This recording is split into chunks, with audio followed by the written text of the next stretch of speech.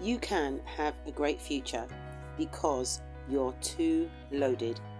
Do you know the only person that can cause your failure is you, through the choices you make?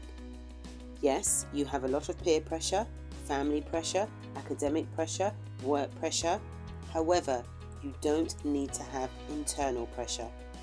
There is one relationship you can develop that, even with all these external pressures, can prevent them from taking root inside you, causing depression, anxiety, and fear. Jesus died so you could have life, not just life, but abundant life. He wants to leave an indelible mark in you. He wants you to understand He has loaded you with goodies for great future. Believe me, it doesn't matter what has happened until now. God knows how to use the nasty and turn it into beauty. I'm a living example. I may not be where I want to be, but I'm sure not where I used to be. He can turn your mourning into dancing. He can give you beauty for ashes. That situation that wants to crush you, the circumstance that's meant to do you evil, God can turn it around for your good. God has an amazing love for you and I. He created you.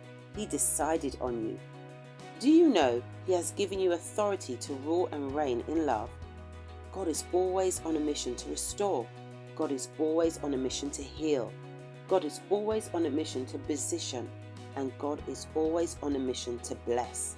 Let it be you. So what does God want from you? He wants your heart. He wants you restored back to Him. And guess what?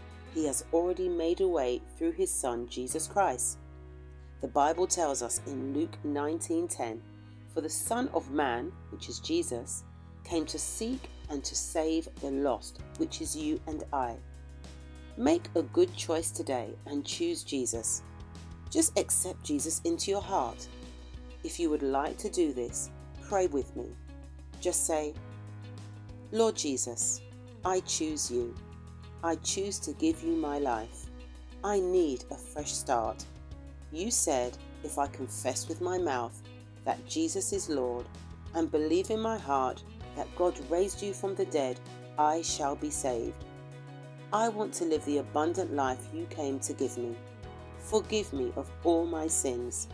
Help me right now to make right choices. Give me the courage. In Jesus' name I pray. Amen." Now, if you have prayed that prayer, congratulations! You are now what we call a born-again Christian. Please send me a message. I would love to connect with you. Your friend, Sylvia Vanessa. Take care.